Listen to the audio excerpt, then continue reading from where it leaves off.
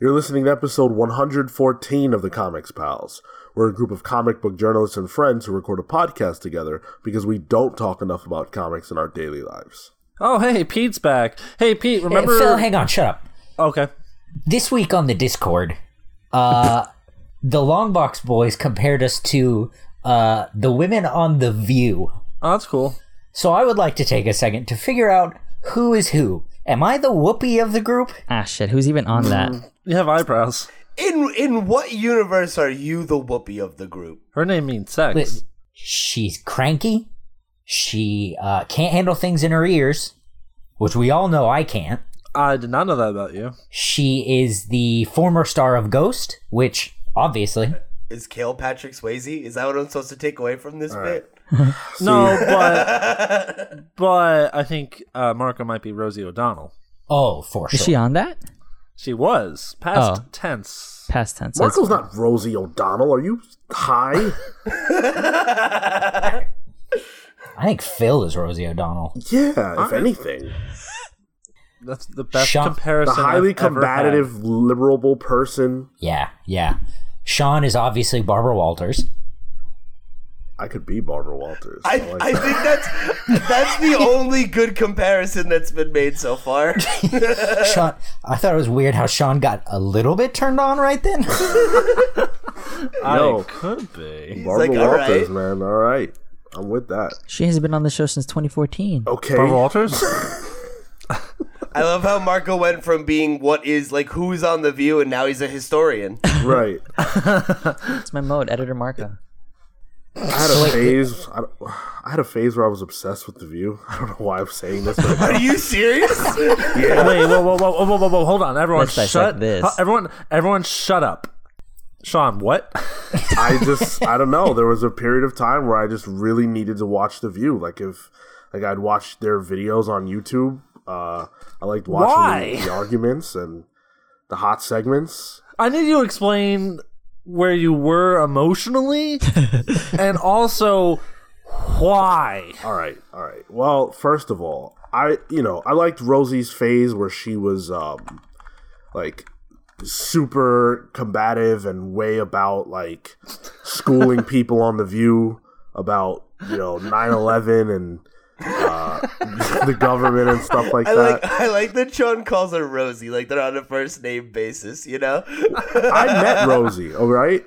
He's one of 4 people that watch The View. They are on a first name basis. Hey, this show's been around for many years. You think there's only 4 people watching it? Listen, That's very popular. I liked when Elizabeth Hasselbeck was on the show because she brought so much heat. Elizabeth Hasselbeck is like the Matt Murphy of The View.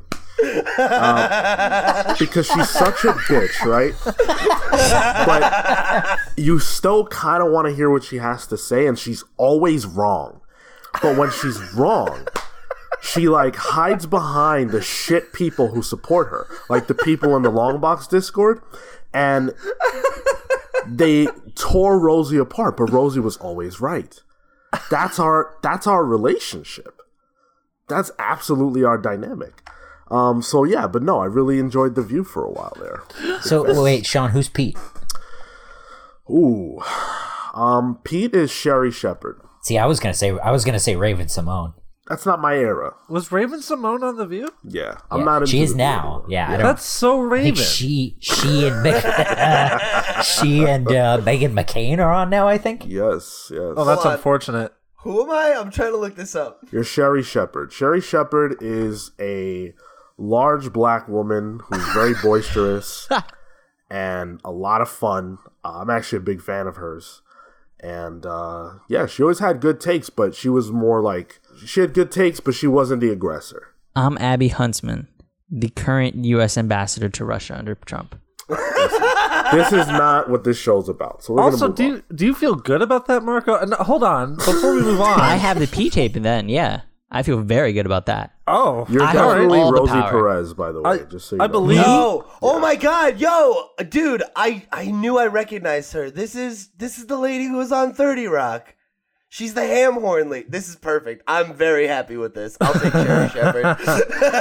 There you go. Kel, I doubted you at first when you kind of led us down this alley, but you know what? This turned out to be my favorite segment of all time. This You know what? has been, Yeah, this that's has been what a really rich area. This is probably my favorite conversation we've ever had on the show. Favorite news segment? Boom, this. Maybe it is news now. Breaking news: Sean obsessed with The View. Incredible. No, so we've got a big show. This is our end of the year / first of the year episode. Our podcast release in a weird space where for us it's the last, for you guys it's the first. So we'll be getting into all of our best of and predictions later on. And I've got a nice little surprise. I've also got packed with me our predictions from last year. So we're going to get to see just how wrong Right. Oh. each of you were. I will say this, bury the lead, I was right about the best movie of 2018. We'll see. We shall see.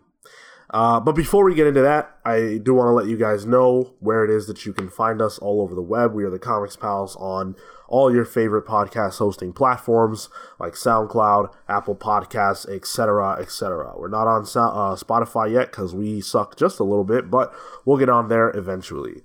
We are at the Comics Pals wherever your social media is sold. You can write to us at thecomicspals@gmail.com.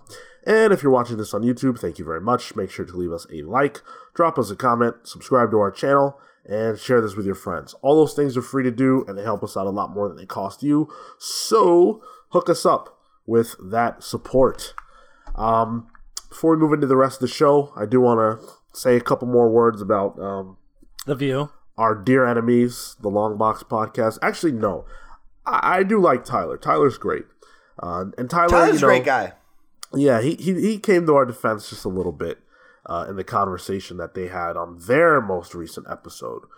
For us, it's Saturday morning, and their episode dropped this morning, so I took a little bit of time and I listened to the... Yeah, what did they say? Yeah. Explain to us that don't listen to the show. I listened to the first 8 minutes of their best of episode, and they spent those 8 minutes talking about us, which... Weird. For a podcast that claims to be so much better than us, they sure talk about us a lot. You're quite right, and for a podcast that's as short as theirs, that's quite a bit of chunk of time. You mentioned how long our show is. Well, in our timeline, because our show is so long, you're a footnote in our world. Oh, Damn. Also, you guys listen to it. Why do you complain if you listen to it? It's just like the fans of Monday Night Raw, right? So, yeah, it's exactly like that. it's Yes. too long, but I still tune in every week. Exactly. So, you guys, well, Matt really in particular, I'm going to critique you now, since you're interested in critiquing me. I'm going to tell you what's wrong with your show. So you tried to cut a promo on us, right? You spent 8 minutes on it. You couldn't put together one coherent sentence. You couldn't stop talking about livejasmine.com, right? You couldn't. You Don't know what that couldn't is. Don't want to know what that is. No, you don't. You couldn't stop talking over each other to get a word in edgewise. And there's only 2 people on this podcast. Here's a message for you boys. If you want to play in the big leagues, you got to come correct. Matt, you got to learn how to speak proper English. You have to learn how to deliver your lines in a way that gets the people excited. You got to learn how to deliver your lines in a way that makes money, that generates cash. You got to learn how to do this thing that we call podcasting. Now, if you want me to teach you, after I beat your ass on Sunday, after I smash you to the ground, I'll pull you aside and I'll teach you how it's done. No charge. Because, Matt, I take pity on you. You think that you're going to be able to step into my world, the podcasting world or the Smash world, and tell me that you can kick my ass? Well, after Sunday, all the people at home who watch this, everybody who's going to be in the room, are going to know one thing. That in every facet of this thing that we do, myself and the people that I move with, the people that I podcast with, we're a cut above. That's all I got, Matt. So I'll see you Sunday. By God! Damn. The gauntlet has been thrown down! No, Pete. My man's been broken in half. Hey, Matt, that hemorrhoid cream probably works for burns, too. My man's arms are too short to box with God. That's what just happened there. I tell you what, you can say Sean is full of a lot of things. It ain't disingenuous bullshit. I tell you that right now. Man, so what else am I filled with? Thought that was all I was made up of. All I know is we spent too long talking about a podcast that does not matter. You're right. So we shall move on. And we will move on to the listener mail. All right, so we got another letter from our buddy Ryan, who's been a regular listener and writer in on this show. And he wrote in to say, "Hi guys, now that the holiday haze has cleared, I think it's time we caught up. I want to start by telling my fifth favorite comic pal, Kale, that no matter how much he picks on me, he's still my boy. Eat shorts, Kale. In all seriousness, I want you all to know that I really do appreciate our regular back and forth because, like you guys, I don't talk enough about comics in my daily life. Anyway, thanks again for doing the Klaus Book Club. While I do agree that it's a pretty straightforward book, that's okay with me because, in my opinion, it's extremely well executed. Maybe it's because I romanticize Christmas and everything that comes with it, but Klaus is one of the best good versus evil stories you could possibly give me. I know that sounds simple on its face, but seeing the concept presented in this way has a profound emotional effect on me that I can't quite explain. On another note, I wasn't a father at the time that I read Klaus, but I am now, and reflecting on the child-centric parts of the story makes me think not only of my own childhood, which is long since past, but also of my 2-year-old son, whose childhood has just begun. As you can see, this story greatly affected me on a personal level, and holy shit does Dan Mora knock the art out of the park. It's epic and gritty with a dash of cartoonish whimsy. That's not something that should ever work, but he owns the hell out of it. Before I go, here's a torturous and unnecessary list of all the comics I acquired over the holidays. It's not necessary to read all of these aloud, but I'm going to. But I thought you'd appreciate more insight into my tastes. And since I know you'll recognize at least a few of these, I could also use a little help deciding which ones to tackle first. Hit us, Pete. So we've got Batman Year 100 by Pope, That's Midnight okay. Nation by JMS, Pride of Baghdad by BKV, Abbott by Ahmed, The Filth by Morrison, The Black Monday Murders Volume 1 by Hickman, The Losers Volume 1 by Diggle, The Punisher Max Complete Collection Volume 3 by Ennis, Snotgirl Volume 1 by O'Malley, The Wicked and the Divine Volume 1 by Gillen.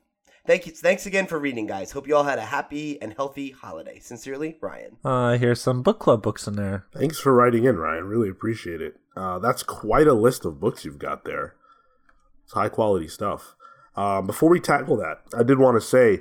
we did the Klaus Book Club. Very happy to do that. Our first listener request there. So let us know what you guys think about it. It is out now, so go check that out. Show that some love. And write in with your listener request for a book club. If there's a book that you enjoy that you want to see what we think about, or a book you think that we've not talked about that you'd like to hear our take on, feel free to write in. We'll definitely do it. So unless it's like Howard the Duck or something stupid like that. So we'll definitely do it. And so just shoot us a message. And I'm glad that Klaus affected you. Obviously, it didn't hit me the same way, but to each their own. And all that matters is that you enjoyed it. So that's really cool, man. Yeah, you know what? You're right. The art was fantastic, and it was an enjoyable book nonetheless. And frankly... Ryan, you've been writing to us for some time, and your emails are always so thoughtful.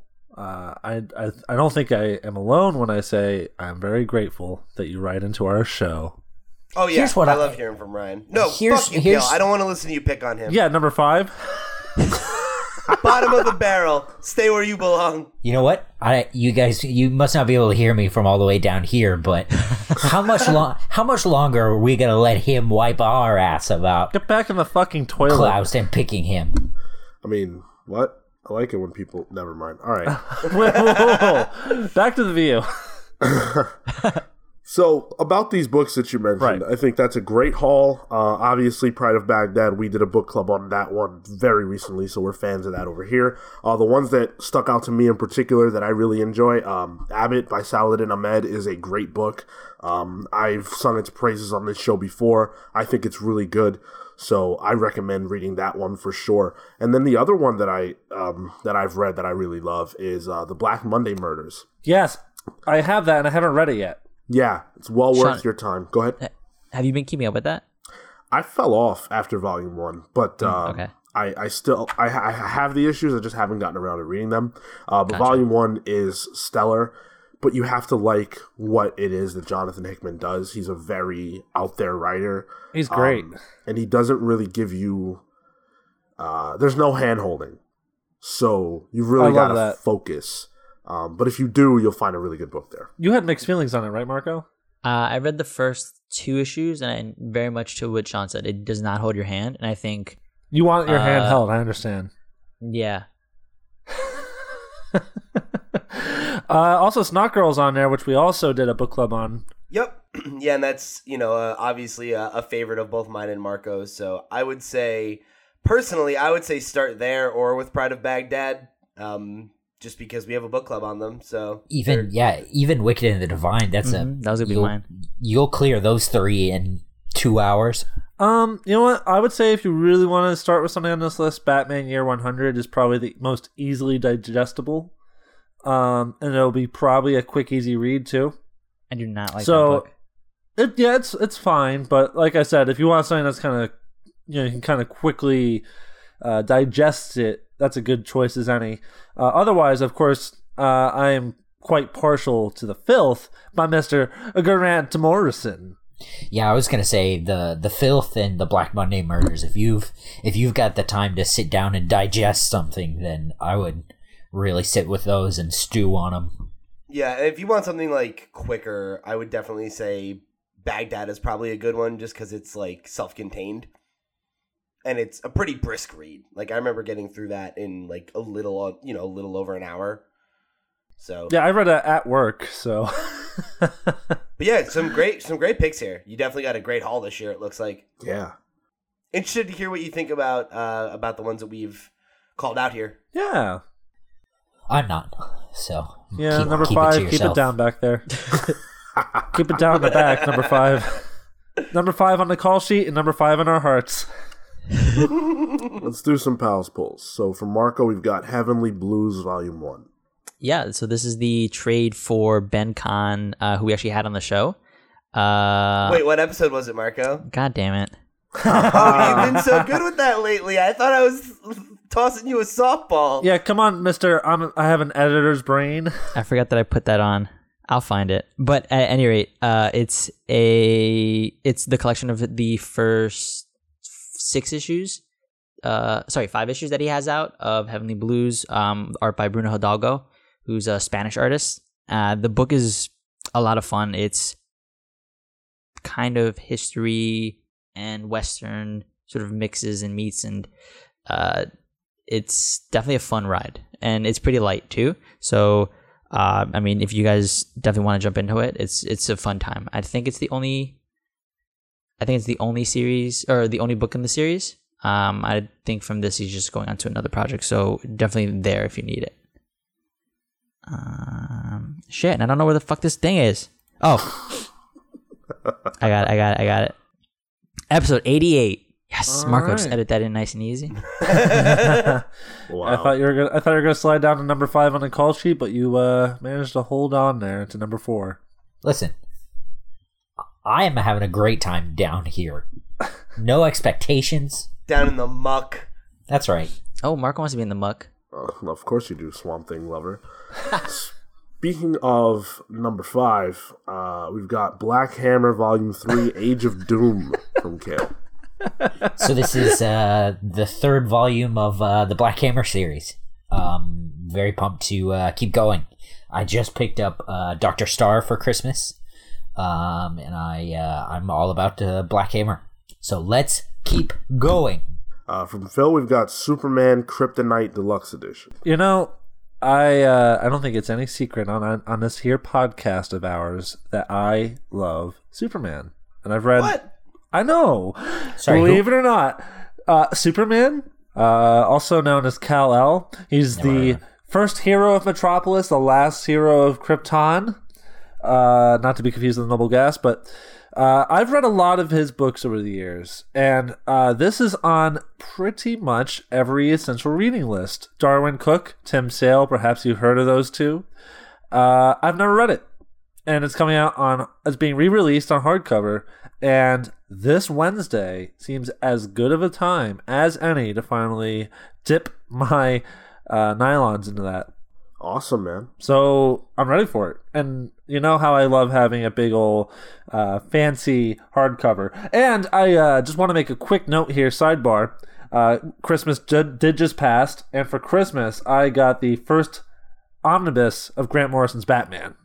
Oh, Nice. you lucky. Oh, that's so beautiful. And I'm so thrilled. It is beautiful. It's still whenever I get an omnibus like that, I'm always very hesitant to unwrap the plastic because it's just so pretty in there.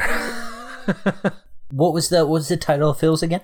It is Superman Kryptonite. It was Superman Confidential 1 through 5 and number 11 by Darwin Cook and Tim Sale. Oh, great. Cool. So for me, I chose Low, number 20. Low is, I believe it's the most underrated comic book being published. Is there a Bender? Yes. Low is absolutely phenomenal. For whatever reason, people do not pay attention to this book enough. Whenever it's being published, it's typically my favorite book out. It's absolutely incredible. Rick Remender, Greg Ticini, phenomenal creative team. This is a book that I won't lie, it's a test. It's an emotional test. It's hard to read because it's very, very bleak a lot of times, but it's about how low and how dark things can get, and how humans can still retain that hope that can lift them above the darkest situations. And I think there's a beautiful message in the book, and obviously Rick Remender's on fire right now. The Deadly Class series just premiered on, they put the first episode out on YouTube, and it's phenomenal, by the way. And I hope that more people start to recognize how brilliant Rick is, and this is the very next book that I think people need to talk about. So that's it for our Pals Pulls. So we're going to jump into the news here, and we're going to go over to Aquaman and check in with the King of the Seas, because he is now the king of the box office.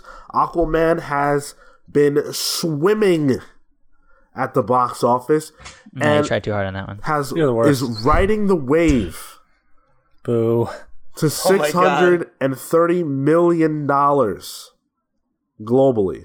Would you say it's topped Mary Poppins? Yes, viciously, I would say. Oh, You telling me Jason Momoa doesn't look like a top, Kale? I mean, he literally did, because he rode the Carathan, so he literally did. It was voiced by Mary Poppins. This really is The Shape of Water Part 2. but Mary Poppins is Emily Blunt now, so That's a good point. And it brings us back to...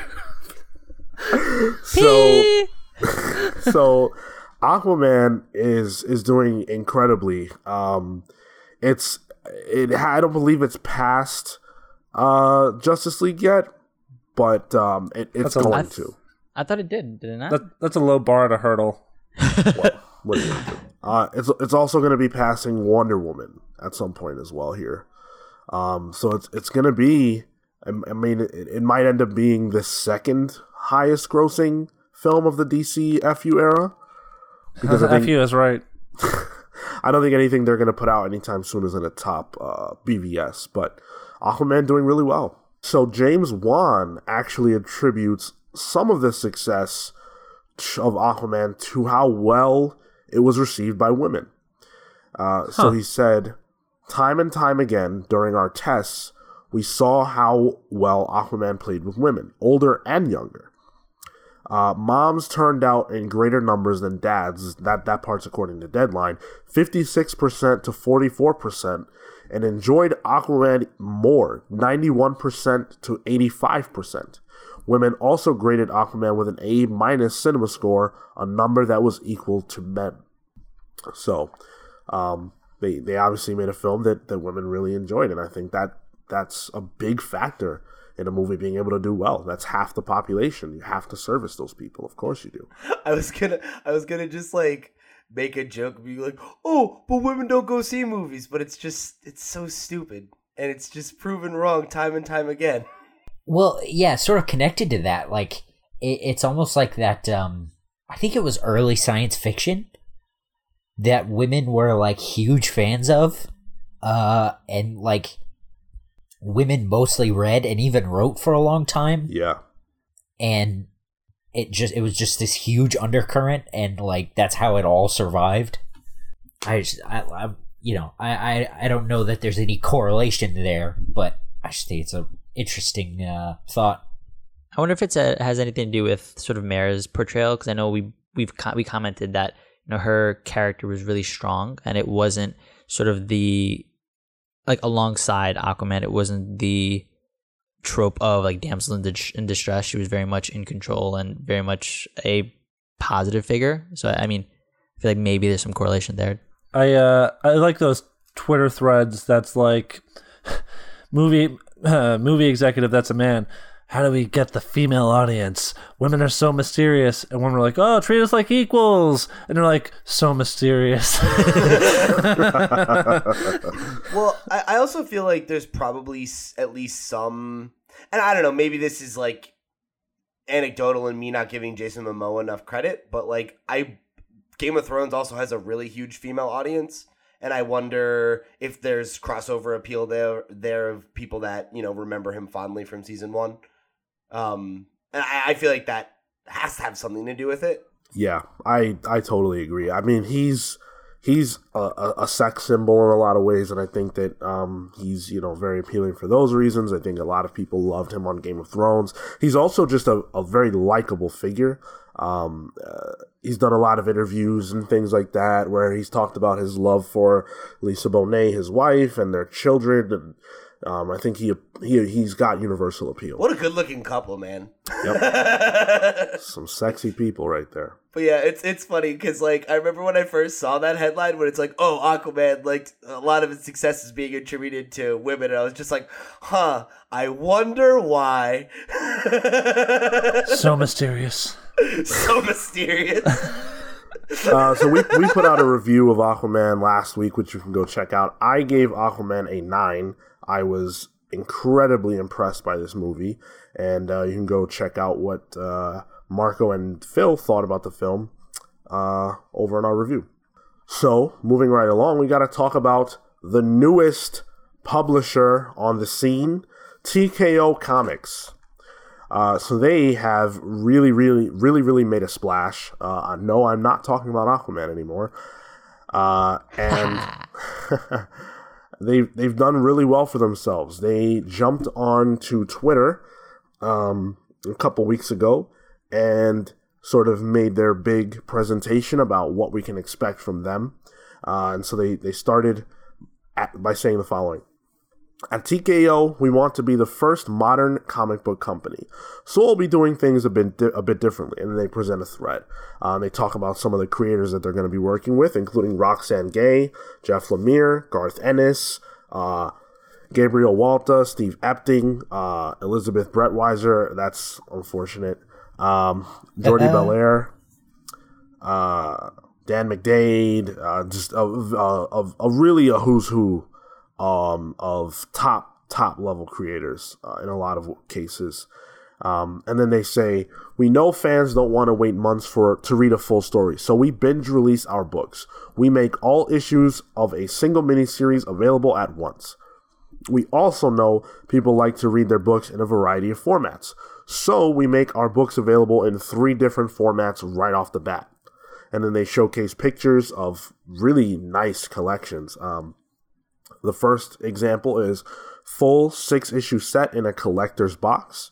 It's a very nice collector's box that they have for these series. They also present trade paperback and digital download to read off tablet, desktop, or mobile. All our books are printed in deluxe oversized format, so you can take in every detail of our incredible art. And all our books are printed right here in the USA. Very nice. We're so confident you'll love our books that we offer every first issue free to read at tkopresents.com. That is so cool. The other thing that they mention is we also love our local comic book stores. It's where we fell in love with comics, and they're an important part of our community. If you're a store that would like to stock our books, please contact sales at tkorepresents.com. So the really interesting thing is that they actually do not have their books in stores yet, I believe. I believe that currently you can purchase all of the stuff that I just mentioned through their website, tkopresents.com, which is extremely unique. And they've got an article that did come up in the New York Times. New York Times did a profile on them, which is very, very cool for them. And it talks about essentially what I talked about. Their prices are lower, actually, than the standard issue. So they sell their 6-issue bundle for $15, which is $2.50 per issue, which is obviously less than $4, which is the industry standard. And so there's a lot of interesting things about them. Now, one thing that I wanted to bring up to you guys, and I want to get your full thoughts on them too, but when you're giving me those full thoughts, answer this question. How do you feel about the fact that they are coming out the gate with no local comic book store representation at all? Do you think that hurts them? I think the concept is novel and good. I don't think from a business perspective it's super sustainable. And I think if they're not in local shops yet, it's going to make it that much harder, because outside of the internet, where else are you going to get your comics? And the brick and mortar in this industry is still someplace where you go to that it has a reason to exist still. And I mean, outside of that, like, it's going to be hard if they don't do that. Like, if they're not doing that out of the gate, it's definitely going to be hard to sustain that and to make sure that this is successful. I think it's an awesome idea. It's really, in an ideal world, would be great, but I think the way that the industry works, it's not something that fits in. So I definitely agree with a lot of what Marco's saying, and I think it's hard for me to say exactly how I feel about it until we see what their next move is, because I think right now, I don't think that matters. Like, I think at initial launch, like, they obviously are already getting buzz, right? Like, they're getting written about in the New York Times. They have a lot of really top name creators who are throwing their weight behind them. And that goes a certain, that'll take you only just so far. And I think if that initial wave is enough to generate interest from brick and mortars and have people take a gamble on them and get some of these books on shelves, it'll work out in their favor. But to Marco's point, I think unless they find a way to kind of play both sides here, where they're going to be like, hey, we're this new unique publisher, and if you want our books right away, you can buy them online or order the collection or whatever. But they also, I think, need to find a way to play with the traditional model, because that's where most people buy their books. And if these books are good enough, or if people read the first issue and get in the door, then I don't think it'll matter, because if a book is good enough, people will read it where they can read it. However, like, it's not easy to get people to go to a .com and read that first issue in the first place. And I think that's the biggest problem, is that, like, the brick and mortar store discoverability is a huge part of why that is so important if you're a new book or a new publisher trying to claw yourself a corner of the market, And I think this is a really interesting idea, and I think they seem like they're in a really strong position to find success in the way that similar new blood has in recent years. But I definitely think that the concerns that Marco is voicing are the things that they should be thinking about, is like, because there obviously has to be some sort of angel investor or somebody behind this. There's somebody with money who brought these people together and produced these books for their initial wave, right? Like, something like that had to have happened. And if that money runs out before people are interested, then we're going to see this go belly up. One wrinkle that I neglected earlier is that they are actually not working through Diamond. Whoa. Yeah, that was the other factor that definitely is going to be a huge impact, because they're not going through traditional means. Like, that just means that it's more expensive for local comic stores to even own these things and to subscribe to these things, because they're going direct to the company versus to the distributor. And that just, like, the upfront costs are going to be way more if they weren't going through Diamond.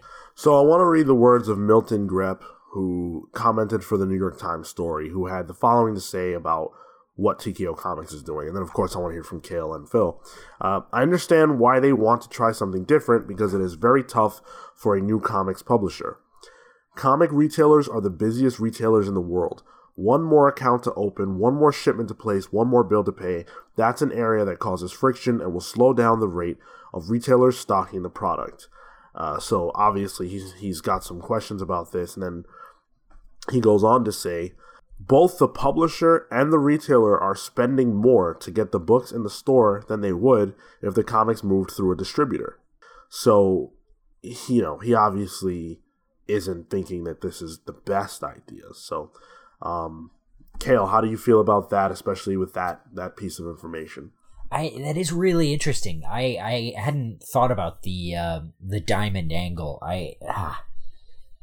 And I hate that that's a factor, because Diamond sucks so much. But I also think if they could, if they got a piece about them in the New York Times, I can't imagine that, being in like a Barnes & Noble or something would be that far off. That's a good point. Yeah, maybe they'll like eschew the traditional model and go for a more like bookstore oriented, or like Amazon and those sorts of things, and trying to sell the collections more than the singles, and that the singles will be something that you only buy as a collector through their website. Well, yeah, because the way the model is set up, you're still not buying it issue by issue. You're buying you're buying it as collections either way. Right, you cannot buy them issue by issue. Yeah, you can get singles though, right? But you just buy it. No, according to the website, and the presentation, it's singles in a box. You can. No, it's like it's a graphic novel, or singles in a box, in the collector's box. Yeah. Okay. But you That's can't. what I was talking about. You can't. I don't think you can buy them issue by issue. But you could buy 6 print issues in a box. Yes. To get the whole series. So if you want it that way, it is an option for you. Yes. And I think the other thing though is, without Diamond, like, you don't. Both the publisher and the stores won't have to have a certain amount. They won't have to hit a threshold. So there won't be any leftover. There won't be, people will just for like orders buy what and stuff? they want. Yeah. Whether that's a good thing or a bad thing, to me it sounds like a good thing, comic store wise. Yeah, and actually it's just like stock that they have to sell at a cheaper price, or they return it, and that's like shipment that they have to pay. This is also the kind of thing that, since it's sold completely in a collection, I feel like stores could buy a certain amount, and if it sells or doesn't, they can order more or not based on how it goes. Yeah. Phil, did you get a word in here? I've just been mulling it over, and I don't. Is it bad that they won't be at your LCS? No, I don't think that's inherently bad. Is it bad that they won't be distributed through Diamond? No, I don't think that's inherently bad either. But I think, regardless of the fact that they do have really talented artists and writers here like Jeff Lemire and Garth Ennis, they're going to be swimming upstream. In that New York Times article, which is a huge deal, New York Times is on the forefront of journalism in this country. It's not every day a startup publisher gets a profile like that.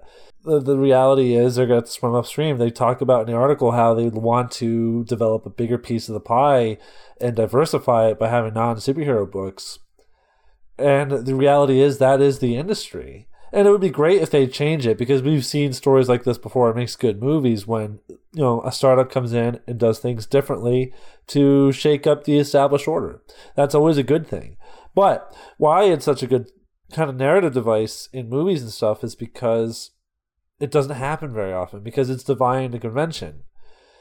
I think Cale's point about selling at a Barnes & Noble or something is salient, because I think the type of people who will be probably buying these are non-conventional comic book readers who don't really purchase single issues to begin with. They buy a collection of issues, like a book, something that resembles an actual book. But I think they have a lot of factors that are working against them for immediate success. Because even though this is good exposure, they are still relative no ones. And to the Barnes & Noble piece, if they're not partnering with Diamond, I wonder if they won't partner with like a Simon & Schuster kind of thing. And yeah, that's true. Like they still need to be in that distribution to get into a Barnes & Noble. So Right. I wonder if that's even feasible. I mean, the thing that's interesting is, like, I think them not being hooked up with Diamond isn't as like, they're not the first to do that now, right? Sure. Like, we talked last year about how Oni Press is moving away from Diamond, and you still see their books at your LCS. But they went to Simon, though. They went to another distributor. These guys aren't. I also think there's a lot of weight in this conversation in particular being put on the LCS because a lot of the country doesn't have local comic book shops. You know, like the town I'm from has a rundown place that's all tabletop games and doesn't sell anything modern. And the last thing that was there that sold anything modern was Hastings, and that shut down 2 years ago. I think this is cool, but unfortunately I don't think that unless they change some of these practices, I feel like they've got a very, very uphill battle that probably doesn't end in their favor. Because, for example, I'm interested in a lot of these books that they talk about here. I'm not getting a single one. Because if they're not in a local shop, I'm not buying them. I'm not going to support your comics, listeners. Yeah, I'll support them as soon as they're at Midtown. Why won't you order them? I don't want to. Just an extra step I'm not interested in. When I go to my local comic shop, that's when I get my books. But you gotta like walk outside to get a book then. Yeah, I know. But I have to do it anyways. So I might as well just get it all at once. You know Sean hates walking outside in the dead of winter. That's, whew, you don't know how true that is. Yeah. And so that's a big, big roadblock. I don't want to do that. I also really enjoy the process, believe it or not, of the month to month. And I know that that's not a thing that a lot of people love, but I do. And I think that you can't ever turn your back on the lifeblood of the industry. We talk a lot about, different kinds of comic book readers and comic book readers who, are checked out, but they're ready to be activated. And there hasn't yet really been the proof of these people in terms of different models having major success. So it remains to be seen. But I don't think that you can come out the gate not serving the core base and think that you're going to see big success. This right now here is when they need to latch on to the core comic book reader, not serve them. So that's my take. So we've got our first look at Mysterio in Spider-Man Far From Home. That's one of the 3 Marvel movies that are hotly anticipated for the new year. And Empire is doing a big story about, all the movies that we can look forward to next year. And an image of Mysterio did leak. Now, it's not Jake Gyllenhaal in real time as Mysterio. It's an image of him. It's like a drawn image of him. It's like concept art and whatnot. Concept art, I guess you could say. And I wanted to know what you guys think about this. It looks great. It kind of... I'm sure we'll have a link to this in the description below on YouTube or whatever, but it kind of looks like samurai armor in a way. Yes, I see where you're coming from. He kind of looks like a shogun or something. Reminds me of Doctor Strange. But I like it. It looks good, and everyone should know at this point, if it's not clear already, I'm very excited for Jake Gyllenhaal to play Mysterio. All right, number 5. What do you think about this? He looks like... It looks like King K. Rool with Jake Gyllenhaal. He just needs a crown. Surprisingly accurate. Like, it just doesn't... I don't know. Without the dome on his head, it just doesn't look like Mysterio. So I don't care about this.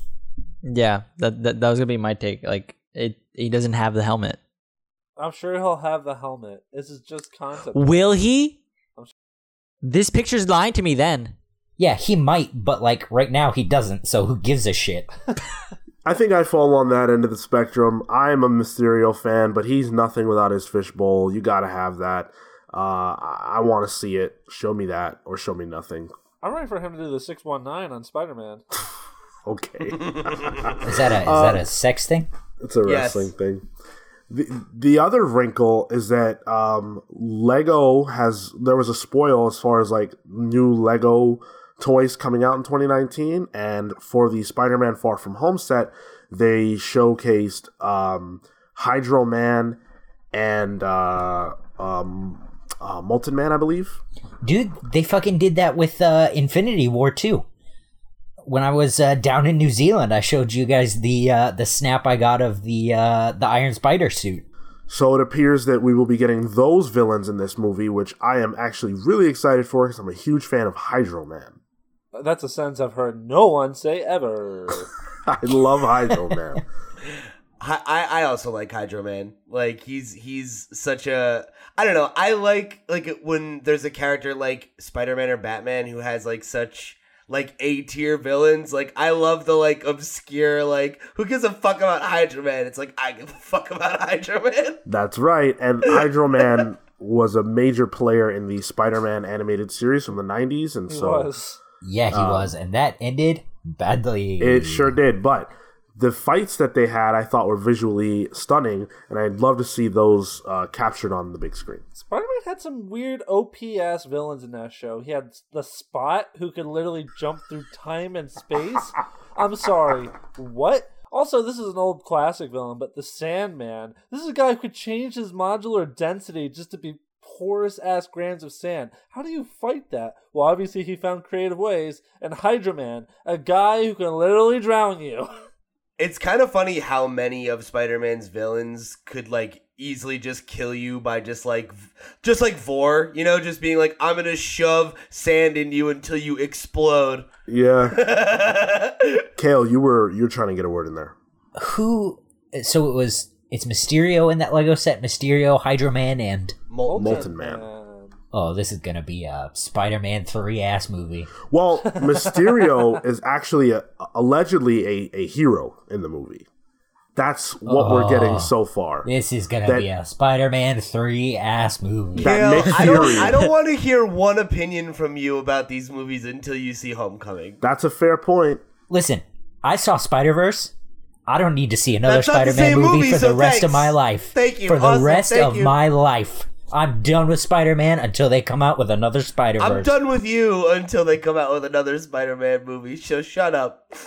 Yeah, so we'll see how it plays out. I'm anxiously anticipating a trailer, and hopefully we get one really soon, because I want to see this thing. July 5th, 2019 is when we're getting the movie. So we're looking forward on this episode to the new year, and one thing that appears to be imminent is the closing of the deal between Disney and Fox. According to sources, it would appear, sources being NBC News, it would appear that the deal between Disney and Fox is expected to close in January of 2019, which is far, far earlier, I think, than a lot of people projected. This is something that doesn't appear to be able to be stopped.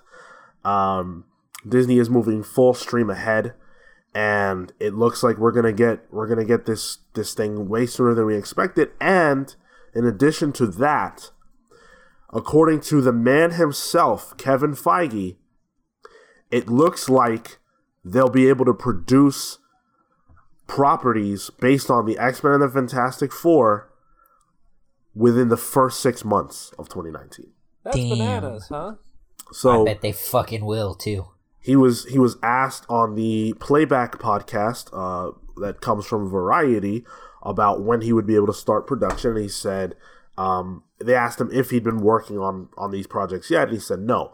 But we've been told it's looking very, very good and can happen the first 6 months of next year. That's extremely early. I almost don't believe him. Really? That he says that he hasn't done anything with it. I would not be surprised to see at the end of Avengers some form of X-Men or Fantastic Four cameo of some kind. It would have been legally impossible. For Disney? Yeah. Yes. Come also, listen, obviously Disney is an evil mouse corporation juggernaut, but it's not like Fox doesn't have buco bucks as well. It is still a lawsuit, and that's where I was. Is that a Philadelphia thing? I'm sorry? Buco? What? No. Marco, chill. Sorry. My dude has zero chill. That's where I was going to come in on this. I'm surprised that he's even talking about this because it sounds like tampering. The deal is not finalized yet, and it kind of just speaks so candidly about it. My boys, that is bananas. Well, we know it's been happening. I don't think it's to provide a timeline. I don't think it's. I agree with that. I think it's crazy because it hasn't gone through. That seems like some legal, like a legal mess. But he is not anyone who has the say-so over this matter. And Disney and Fox have agreed to the deal. The closing of the deal is based around several other entities who have to sign off and all that kind of legal stuff. But Fox and Disney want it to happen. So yeah. Especially coming from Kevin Feige, I don't think it's too murky at all for him to be saying these things. All right, I'll mind my Philly tongue. Dude, my director says buco consistent. I'm like, what the fuck is that? It's no, I know what it is, but then you said it. It's like no, Wombo. I got it. It's fine. We can move on. It's a sentence enhancer. Okay, so now that we've derailed the podcast, any other thoughts on this? The timeline, all that jazz. I saw a short clip for the Dark Phoenix. Yeah. Yesterday at the movie theater. I saw Spider-Verse yesterday. Yesterday? Yeah, yesterday. And are you okay? I completely forgot it was happening. He had a stroke. Wow, that was something. You forgot about Dark Phoenix? Yeah, so did everybody else. So I wanna ask the question that's on the second half of that. Are we like? Do you think there will be like a Fantastic Four X-Men thing at the end of Infinity War 2? Let's talk about that a little bit later. So Pete, did you want to get a word in? Yeah. So I think I do think this is really interesting that he's talking about this so candidly, but I think that probably speaks to how far along they are in this deal. Yeah, and right. that there probably is at this point. It seems like January is a lock, right? If that date is being thrown out there, I imagine that's going to be the case, and I think that makes me think that the idea of seeing something from one of these franchises within the next 12 to 18 months seems almost inevitable. And the idea of like you said, we'll talk about it more in a minute. Yep.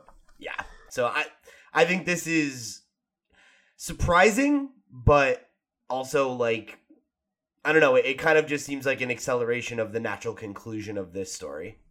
Yeah, I agree. Cool to be able to, we started the year talking a lot about this, and it's cool to sort of almost have some finality about it. It's just funny because I remember when it was first, when we were really chewing on it, it's like, well, we won't see the ramifications of this for years anyway. It's like, well, apparently not. They moved fast. Sony, step your game up. Let Disney use the Spider-Ham.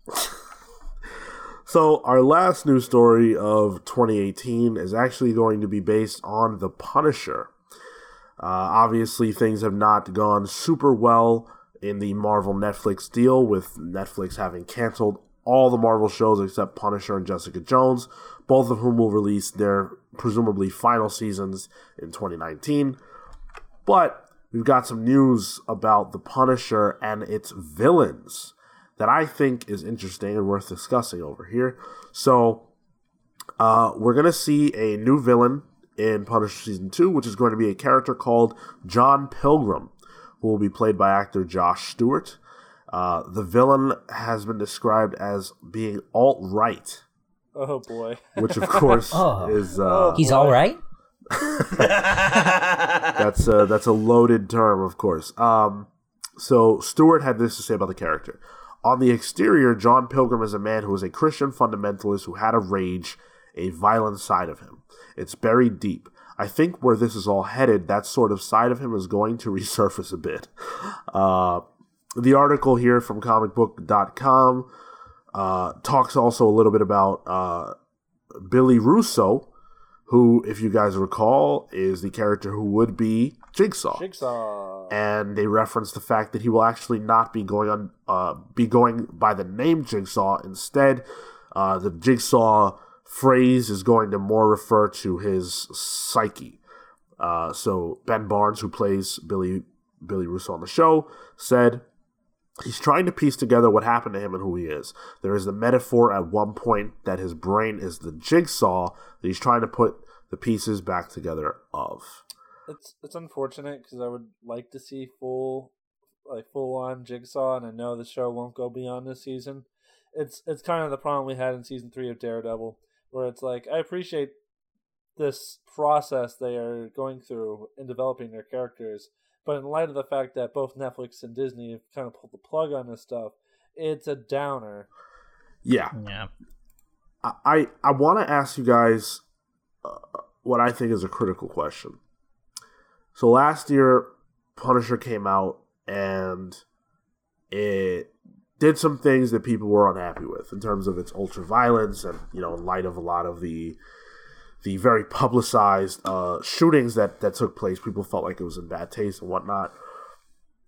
This series, season 2, is going to be not only continuing in the vein of the ultra violence, but it will also include a villain who they themselves are labeling an alt-right Christian fundamentalist, who I'm assuming is going to engage in some heavy, heavy violence and will probably have people on his side who also represent that ideal. Now, the question is, do you think that it is fair game and within good conscience of the good people over at Netflix to produce a show that is including those kinds of characters and themes?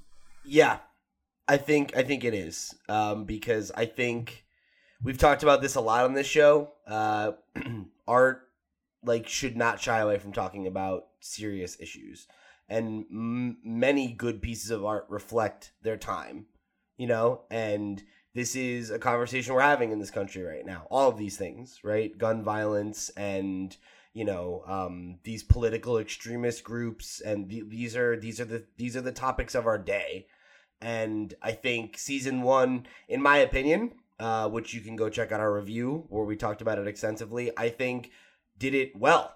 And I think the reason that the show got a lot of backlash is because I don't think it appeals to either side of the aisle quite enough, because there are a lot of extreme right-wing kind of people who really like Frank Castle because he's badass action hero military guy who is this and I don't mean this to sound charged, but almost this libertarian wet dream of this man who takes action into his own hands and all that kind of stuff, right? And I think in the Netflix adaptation of the character, as much as you can still say some of those things, they also presented a much softer Frank Castle and also took some very, very targeted pot shots at some of those sorts of fans of the character in the subject matter. I think... Go ahead, Phil. A lot of those bootlickers out there who like that, who visualize the Punisher that way, the libertarian wet dream, as you put it, they hate the show for that reason.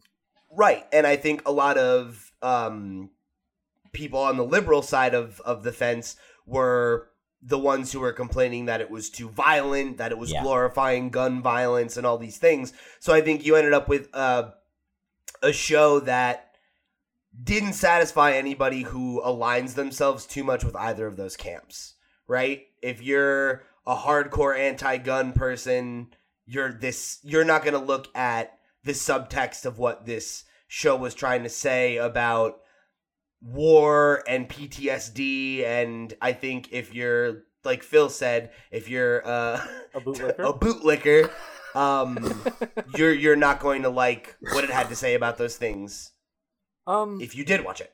I think there's truth to that, but I'm not a big gun fan either. But I think a lot of the people that objected to the show's use of gun violence also didn't watch it. Yeah. That's true. But I think that is true, but I think to the point that you're making, right? Like, you aren't a big gun guy, but you're also a comic guy. So you can look at this and be like, well, this is the Punisher uses guns, and this is something I'm accepting going into this. Whereas if you're someone who's just looking at this in the broader scope of entertainment or in the broader superhero trend or culture or whatever, you're going to look at the Punisher and be like, we shouldn't adapt the Punisher. Phil would have watched it anyway, though. He's that kind of person. Right. But even if he had no relationship to the Punisher at all, not a comics guy, Phil would still watch it. I see what you're saying. Okay. And I think most people don't feel that way. Yep. I think a lot of people make decisions about how they feel about a piece of content sometimes before they even watch it. And sometimes, Kale watched the first episode and was like, not for me. Which is fine. And I don't mean that as a value judgment, but I think it speaks to why the Punisher found itself in this weird, murky area. Mm-hmm. But I think that's why this decision makes sense for what they're trying to do and their interpretation of the character. I think them having a villain who's a Christian fundamentalist, alt-right nut kind of guy is a perfect character for this Frank Castle to tackle. That's going to ruffle some feathers, too. Good. I don't know.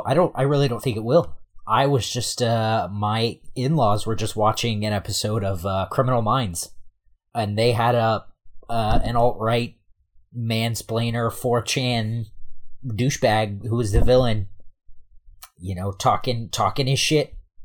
We're the sons of Odin and we all have the warrior blood. No, Criminal Minds? No. Madam Secretary. Oh my god, he's doing this again. He's having a conversation with himself.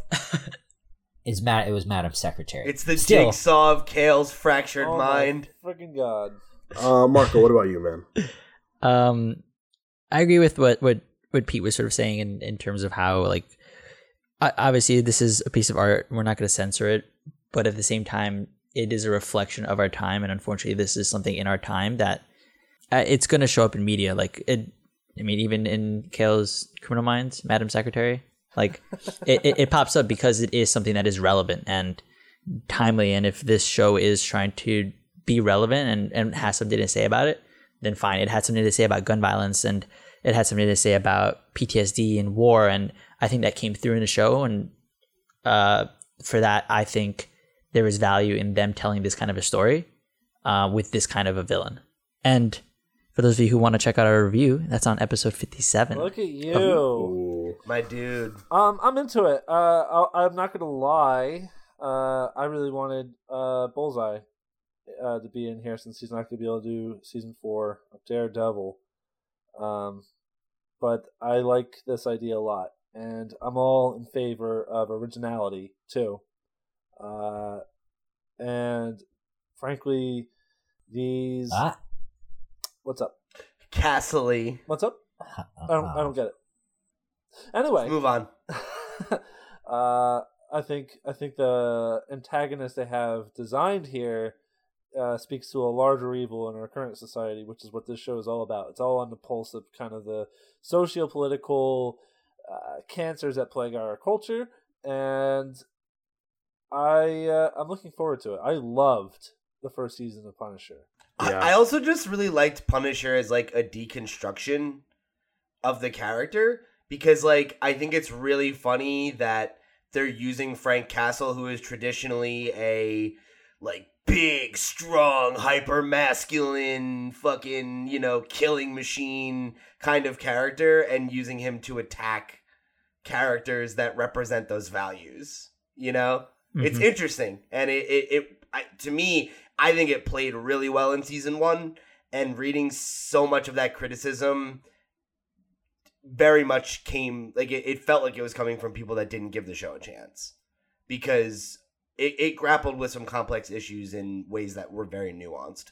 I think it's funny that this new character that they're going to be debuting here, John Pilgrim, is in a lot of ways what people think the Punisher is. Yeah. a violent guy who is down with alt-right and conservatism, and a lot of the people who adopt the Punisher as their character, they feel that way. Not all of them, certainly, sure. But we know that to be true. So I think it's when you have cops putting the Punisher skull on their weapons and stuff like that. It's like what is that message sending? Okay, that's what right. Like that image has become charged. Ugh. Yeah. So we don't have too long to wait for this. I would imagine we don't have a date, but we know January 2019. So we'll be bringing you guys a review of that when it drops. Ready to watch him shoot some bootlickers. Ooh, Pete, I've never been more attracted to you. All right. So, as promised, we're going to be doing our end of the year best of. So we're just going to, we've got some categories here, and each one of us will pick our favorite X of the year. Everyone has had ample time to prepare their answers. So hopefully you all come correct. And I will be judging harshly as to your answers. Oh boy. Oh boy. Oh boy. So here we go. We're going to start with our favorite news story of the year. So our favorite thing that happened within, our world in 2018. Akira Yoshida, no question. There is no question about that. Is still the most baffling thing in the year of our Lord 2018. You came in hot. I think that one really baffled Pete, of all people. Yeah, Why? I thought of Akira Yoshida as one of the great Eastern writers, and it was such a shock to find out that it was all a lie. I wonder if Pete is more jealous than anything. He's just, trying to figure out how to get away with it. I'm just like, man, I wish I had thought about that back in the early 2000s when that was the thing you could get away with. I'd be the head of Marvel right now. Yeah, and that dude is editor-in-chief at Marvel right now. Is just... You and your wife, Lois, Peter. Oh, Peter. Oh, God. I hate this year.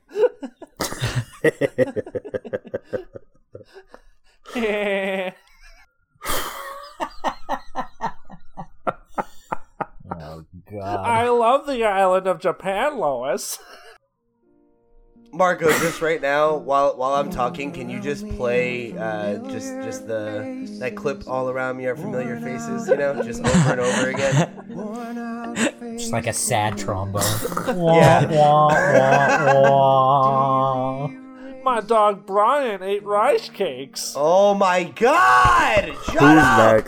Who's next? For me, I think it was the pull box stuff. It's been something that I have been wanting for a really long time, and something that ideally the industry needs. And so that was just a cool discussion. Obviously, kind of pulling into what we talked about, like TKO, like the way that they're distributing everything, and I like those kind of conversations, and that's a really fun story. The only downside is that it was supposed to be out like in April or some shit, and it's the end of the year. None of this shit's happening. Wow. Oh yeah, you're right, huh? I completely forgot about it. Every time I go to my LCS, I'm like, hey, so whatever happened to that thing? Yeah, they keep pushing it back, and we actually haven't heard from them in like 3 months. Wow. So who even knows that that's a thing anymore? Knowing Diamond, it probably isn't. Yeah, it's probably like dead. Remember when they thought a cool thing was, oh, check it out, you can search. Whoa. Yeah, right? So, in the real world, outside of books, I just want to underscore teenagers eating Tide Pods. Can we talk about that? It was good. That fake news story, yeah. Yeah, shut up. It's so funny. Also, Gritty being announced in Philadelphia was good. But I needed to give those a shout out. That's the real good news. For our industry here, I try to look at things through the lens of our show. And for me, it was the announcement that Mary Poppins herself would be an Aquaman. We got a lot of value on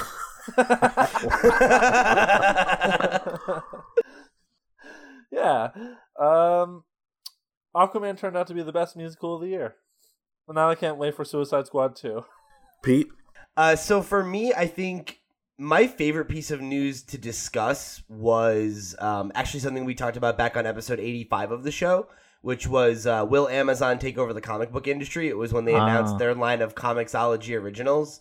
Yeah. It certainly wasn't the biggest news this week, but it was the piece that I remember us having the most engaging conversation about. And it was really fun to chew on, and that was kind of like the start of a conversation that we ended up having again today, right? About like how new people and new faces can kind of enter the industry and try to do something new and shake things up, and who's going to be the first to really do it, who's going to be the company to disrupt the status quo. And you know, much like the news that Marco put it on, it really hasn't seemed to make too many waves yet, but I don't know, it was definitely something that I was really, really interested in talking about, and that every time it does come up, I have a lot of fun getting to kind of speculate and try to answer that question. Me and Pete have our fingers crossed. Someday, someone will come along. As for me, it's going to be all the news about how great and, well, really how well Black Panther did and how impactful it was and all that stuff. That was a hot topic at the start of 2018. And that was something that was really cool to watch unfold, and all the stories about Black entertainers who, you know, bought out movie theaters, and who, you know, people even beyond entertainers, just regular people on Twitter who were offering to pay tickets for people who couldn't afford to see it. I've never really seen that kind of mobilization around a film. Really anything, to be really honest. Like, I've never witnessed it the way it happened. And for it to be around that movie at this time was really cool. So that was it for me. Worldwide! And man, like, there was no way that we could have anticipated that it would have been what it was, you know? Like, I think you said it best in our review, that, like, Black Panther was a moment. And, like, ooh, it was a cool one. And shout out to that Kendrick Lamar soundtrack. Goodness, it was great. Yeah, that was good stuff. Best soundtrack in a Marvel movie. That was definitely really strong. So next up, we've got favorite single issue. So the one issue of the year that you really, really, really loved beyond all others. This one was the hardest category for me because there were a few issues that were in contention, and all of them were Doomsday Clock. Yep. Yeah, me too. That's where I was. Yeah, so I wanted to give honorable mentions to issues number 4 and 6 that were the two that were in contention for me. Those were the backstory of New Rorschach and the backstory of Marionette and Mime. But I had to give it to number 8, the most recent issue. Damn it, Pete. You were the same one? Yeah, Same dude. here, actually. Oh, no way! Holy shit. That's a strong consensus. Maybe it's a recency bias, but I'm with you. No, I don't think it was, because I went and I reread all 3 issues because I knew they were the 3 that I was thinking about. And I have to say, like, I got to give it to 8. It's a great issue, and, like, I think that it has the most, like, powerful moment of Doomsday Clock. And I wonder if it'll be the most powerful moment overall, of, like, this is clearly the turning point of the narrative, and everything that's come since has built to this, and I imagine everything that happens will, like, come from this issue. It's the best single issue Superman story in 6 years. That's all I have to say. Like, what else do you need? Johns and Frank get the character, and to utilize him on the biggest stage of the year, Doomsday Clock. It's in a lot of ways it's where the character thrives most, on the biggest stage, and I don't know what else to say. Pete, you're 100% right. This issue is leading us to this excellent climax. That avalanche is finally in full effect down the hill, and it's a great launching point for 2019, frankly. For sure. Kale? I have, because I read things in trades, I have a really hard time differentiating between the issues, because I try to look at it as a whole. Okay. You might Okay, say I gonna don't. interrupt You might say I don't see issues. Gonna interrupt Oh you. God! Before the show started, yeah, that was an awful. That was unbelievable. gross. Yeah. Oh. Before the show started, Kale said, I was making the point that the graphic novels have single issues in them. They're collected of single issues, and Kale goes, "No, that's not true." What are you talking about? Also, he said, Yeah. Also, he said, I I didn't don't say that. read any single issues, and you. Yeah. And I said, you do for the show, and he says, besides that. It's like, so pick one of those. Yeah, no, I didn't say that. Okay. He's Just gonna pick lie one. on the air. What is it? What is it? Kale lies on the air all the time. That's true. My whole personality on this show. You're a Disingenuous pathological bullshit. liar. Yeah, you just project your shit, number 5. For me, best I could come up with, for me it really came down to two things, and these are two things that really showed what I'm looking for right now in a comic. Green Lantern number 2, the Morrison and Liam Sharp. That was a great issue. That was my number 2. That portrayal of Oa as like this giant city planet that somehow looks like a noir, like a neo-noir beautiful future city police station. Dude, was Sharp just is so fucking good. the fact that I could incredible. still visualize what it looked like says everything you need to know. And then in contention with that for me was Martian Manhunter number 1. That was a contender for me as well. Because and both of these I chose for similar reasons. They both are trying something new for characters who I am a big fan of, and the respective creators on these titles are looking to do something new and defining, and that I find really exciting. Yeah, no, I totally respect that. And we talked about it a couple weeks ago, but that relaunch of a bunch of DC's core 7 characters books, they were all really good. Leaves a lot to be excited about in 2019. Same way with Doomsday Clock.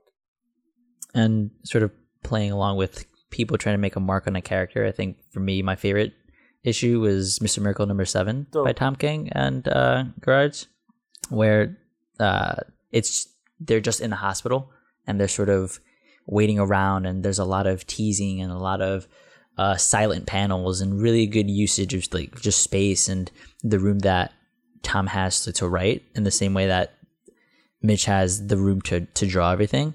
I think it was really just a great unison move. It was just awesome. It was the first book that, thinking back, I'm like, what like stuck out to me? Oh shit, that issue specifically, Hospital and Mr. Miracle. Yeah, that was a really good one, actually. All right, so best series. Now, Sean, did you have one? Oh, I chose Doomsday Clock number 8. Oh, that's right. I knew I didn't care for a reason. Number 5, Pipe. So since we're talking about number 5 and he wants to shoot off his mouth, I'm going to turn my attention to you. So in the Longbox Discord, you said that you felt pressured into agreeing that Doomsday Clock number 8 was a good issue. Now, you've claimed that I am full of disingenuous bullshit on this show before. Several times.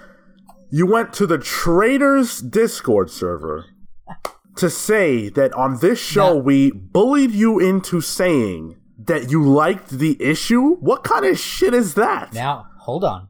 I also said that it was a good issue, but I did have problems with it. And on the show, you elaborated on that none, but took to Discord to say that you felt pressured into not saying those things. Do you remember that episode? No, I actually don't. Here's what I remember, Kale.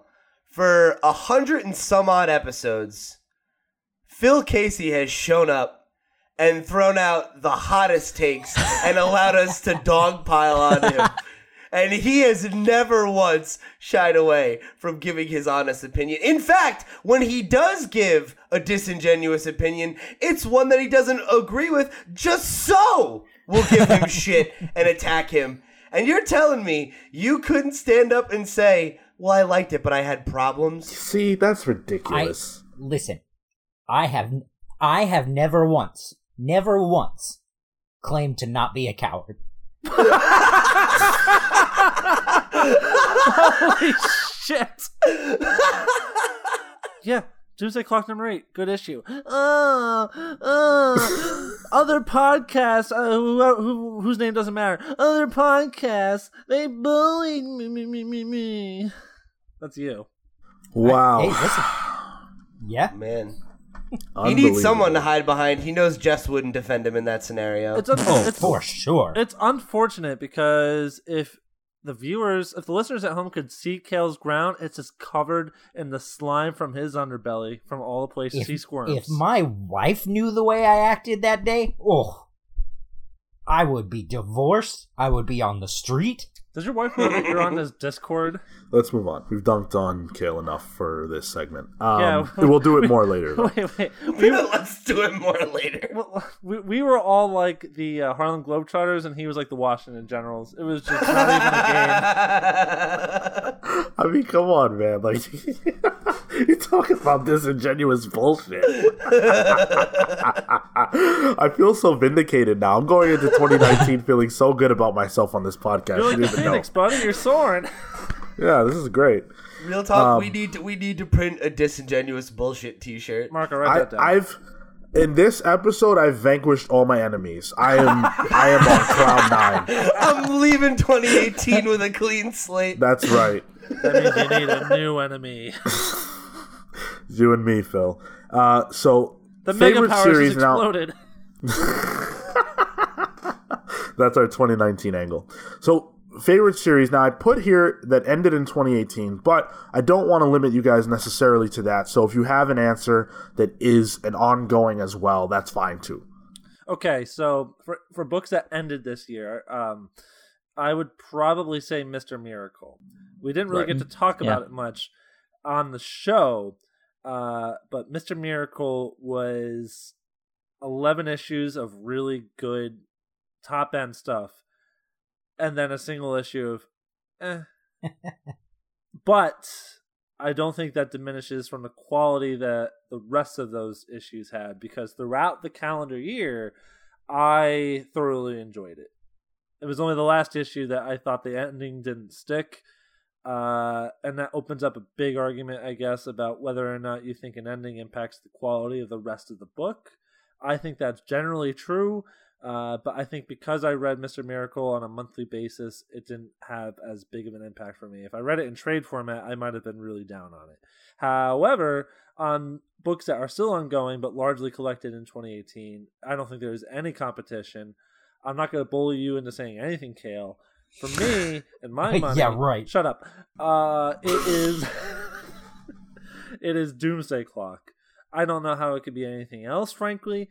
The only book I haven't read that I really wanted to read, which was only like a 1-0, was Ed Pisker's X-Men book that he did. So good. Oh, so yeah. good. Second I haven't Genesis. read that yet. I really want to. I'm sure that'd be up there for me. I really appreciated the premise, so I won't speak on that, but that's my biggest regret, I guess, for books I did not read this year. But all in all, I don't know how Doomsday Clock doesn't top the list of the best commercially viable comic books that came out this year. Marco? I've mentioned it before, but Harrow County is a series that ended this year that was really impactful for me, that opened the door for horror, in at least like modern horror comics. And it ended. It was a great run, and I had a lot of fun with it. It's sorely missed. Awesome. Yeah, you shouted that book out a lot this year. It's dope. Oh, wait, Pete, someone picked it up. Didn't Sarah pick it up? Yeah, my girlfriend Sarah picked it up and read the first volume. She was a fan. Yes. Nice. What about you, Pete? So I'm glad that you added this caveat, because when I was sitting down, I was like, I don't really have an answer for this. Yeah. So I chose to answer it my own way by choosing my favorite new book of 2018, and I wanted to give a nod to Fearscape, Cool. which is a book I've thoroughly enjoyed throughout. Get out of here. We've reviewed every episode on the show, or every issue on different episodes of the show. We're going to continue it through to its conclusion, and I have really enjoyed the journey of Henry, and it's been probably the most unique book on my pull list this year, and that's why I wanted to give it a nod. So if you haven't checked it out yet, like I said, we've done several reviews. Go pick it up and support our pal Ryan O'Sullivan, and go hear our thoughts on it. Awesome. Kill? Yeah, similar to Pete, I had to kind of figure out what ended this year so that I could worm my way around this question. But for me, There's a theme here. For me, it was Rock Candy Mountain. Oh, okay. It's a clever, well drawn, weird journey of a book. It's about a hobo and who's being chased by the devil in search of the fabled Rock Candy Mountain. It's like a Valhalla for hobos. It's weird, but it's so good. I wish there was more, but I'm actually so glad that there's only 2 volumes and that it did end this year, so that I can just have that little gem of a story. Awesome. So for myself, for series that ended this year, I would choose Batman White Knight. I thought that was incredible, and I can't wait to get more in that universe. I encourage anybody and everybody to read it. It's very, very good. And then for series that are ongoing currently, I would choose Doomsday Clock. I don't see how there's another answer. It's that damn good. I didn't read Batman White Knight because the premise alone, I was like, I don't know, but you've been talking so highly about it, and I've seen a lot of positive buzz, and I just can't get over this initial trepidation. I think I just need to suck it up and actually just read it. Well, whenever I get around to having another choice in the for the book club, I will be choosing that. So, well, shit, you'll nice. have to read it. Yeah. Andy from the Video Game Pals is a huge fan of that book as well. It's very good. So, favorite comic book creator of 2018? I had to give this one to Jeff Johns. Same here. Yeah, like Doomsday Clock is, I think it's fantastic, and I went in with, giving him the benefit of the doubt, and very low expectations, and like he surprised me in 2017, and I think all of the best issues of the book have been this year, at least in my opinion. And I've really enjoyed the ride, and then honestly picking up his Shazam a couple weeks ago, I was also really into the first issue. I thought it had a really fun, light feeling, and it set up a universe and a cast of characters that I'm interested in getting to spend time with, and I like that it's set in Philadelphia. Overall, that was, aside from Martian Manhunter, that was the ongoing superhero book that I was most interested in this year. So I have to give it up for Jeff Johns, man, which is cool because in general, he's not a writer I've had a lot of experience with before because I've just never been a DC guy. So to go from, maybe reading 1 or 2 things by him to having a year where he was putting out the stuff I enjoyed the most is really cool. I can't really dispute either of your choices, but I think it's funny because last year, if I'm not mistaken, both you and Sean said Tom King, and I said Mitch Gerads. In a similar vein, this year, you both said Jeff Johns. I'm going to say Gary Frank. That's very fair. Yeah, solid choice. And he's been absolutely phenomenal this year on Doomsday Clock. Honestly, he's industry standard for me. He's one of my absolute all-time favorites. And I have a feeling, I'm going to go on a lark here, I have a feeling Liam Sharp is going to be my creator of the year next year. Okay, putting out a prediction as well. All right. I wouldn't be surprised, honestly, because man, like both these guys had an incredible year. GL is ongoing, isn't it? Yes. 12 issues for now. Oh, is it 12? Yeah. Oh, okay. They might do more. So I threw out Jeff Johns alongside Pete, but given that we both had the same choice, I just wanted to also spread the wealth a little bit here. Yeah, I really wanted to mention Saladin Ahmed because I think that he's been doing an incredible job on every book that he's been on. Everything that I've read by him has been at least really, really good, and that's awesome for somebody who I've only come to know him within the last year, so like 2017, and he's just knocked it out of the park every single time he's been at bat, so that's awesome. And then, excuse me for going in too much, but I also wanted to shout out really quickly Christopher Sabella, who has had an absolutely incredible year. Shanghai Red. He was my breakout talent of the year. He was. We'll get to that. Shanghai Red, absolutely stunningly phenomenal. Crowded, very, very, very good as well. He's just been killing it, and so hats off to you. That's all I got. Hell yeah, dude. I respect that a lot. I like the idea of this kind of segment of the end of the year kind of being just a nice little shout-out segment to everyone that's brought us so much joy this year. For sure. Kale? Mine, as I said, I would also like to shout out Chris Sabella, but since you already did it, mine will be Kyle Higgins. Ooh. Oh yeah, this was his breakout year for sure. The Shattered Grid event, man, is just it's everything I've ever dreamed of as a Power Rangers fan. And I just like I tend to get this attitude with the Green Ranger, similar to when people talk about Batman. And I know I've said this before. It's Batman. He can do anything because he's Batman. People say the same thing about the Green Ranger. It's like, my favorite Ranger's Tommy because he's Tommy and he's got the dragon and the shield.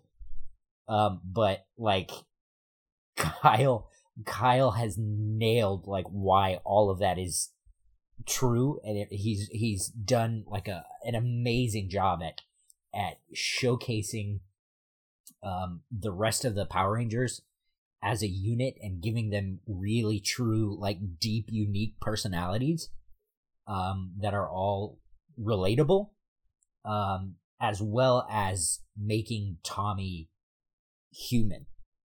And that's something that for me was always missing from the green, white, red, black Rangers. And yeah, Shattered Grid was just dope as hell.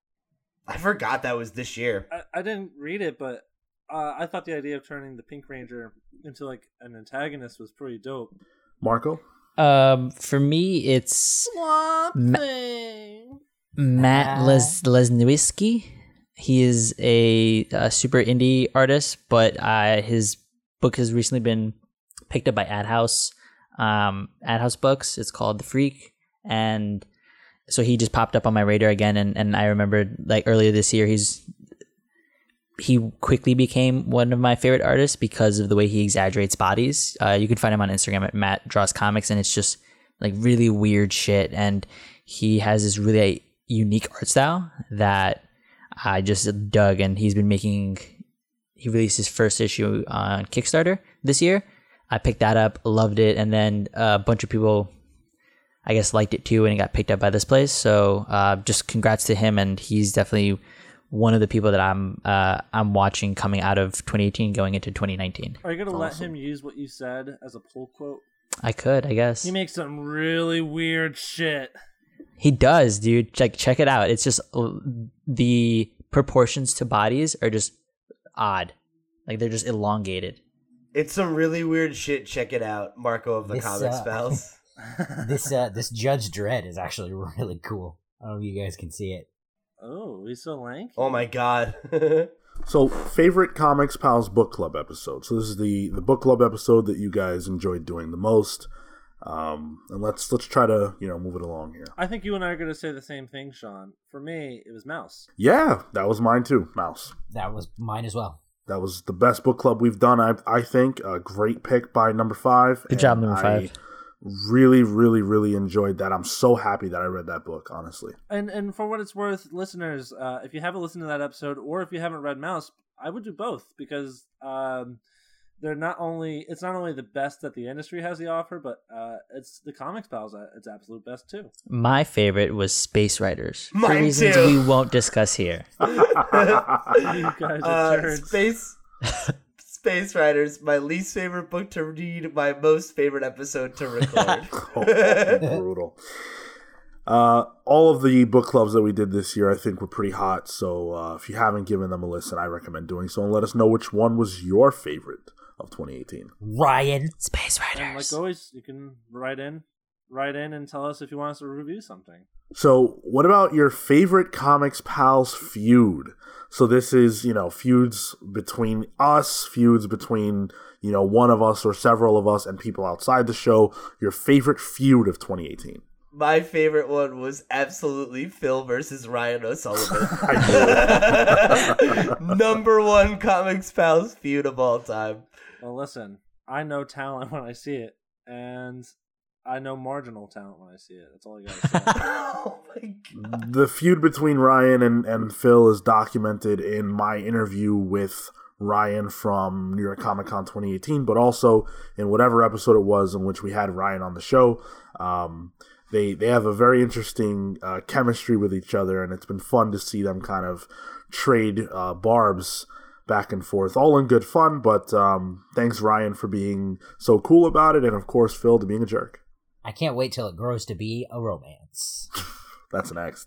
I mean, Phil is lucky that Ryan thinks like he's charming or something, because that dude could bounce him like a basketball. Oh, hell yeah. That's a That guy is man. tall. Are we still talking about I- romance or what? I met him at Thought Bubble in 2017, and in Leeds, and yeah, that dude could step on Phil and not even think about it. If Ryan was there, that's more like Thought Bubble, THOT. Am I right? Oh, God. all right. Next So up, it begins. My favorite feud has been Phil and Pete, specifically Phil wrongly accusing Pete that Venom was not his favorite movie of the year, nor that he did not have high hopes for it. Vindication is spelled MARCO. No, it's My not. dude. how lame. Way to sandbag that bit, Marco. Guess we know who picked all his shit right off the cuff. All Yeah, Phil. Listen, all I know is my brother and I, we stand arms linked with one another, an impenetrable force of absolute moral correctness. Moral correctness. Holy shit. Never again. Kale, You got an really answer? want to tie yourself to him on that one? We're related by blood. So my favorite probably was recently. Sean and I got into it over, believe it or not, Some disingenuous bullshit. we recently got into it over Heroes in Crisis.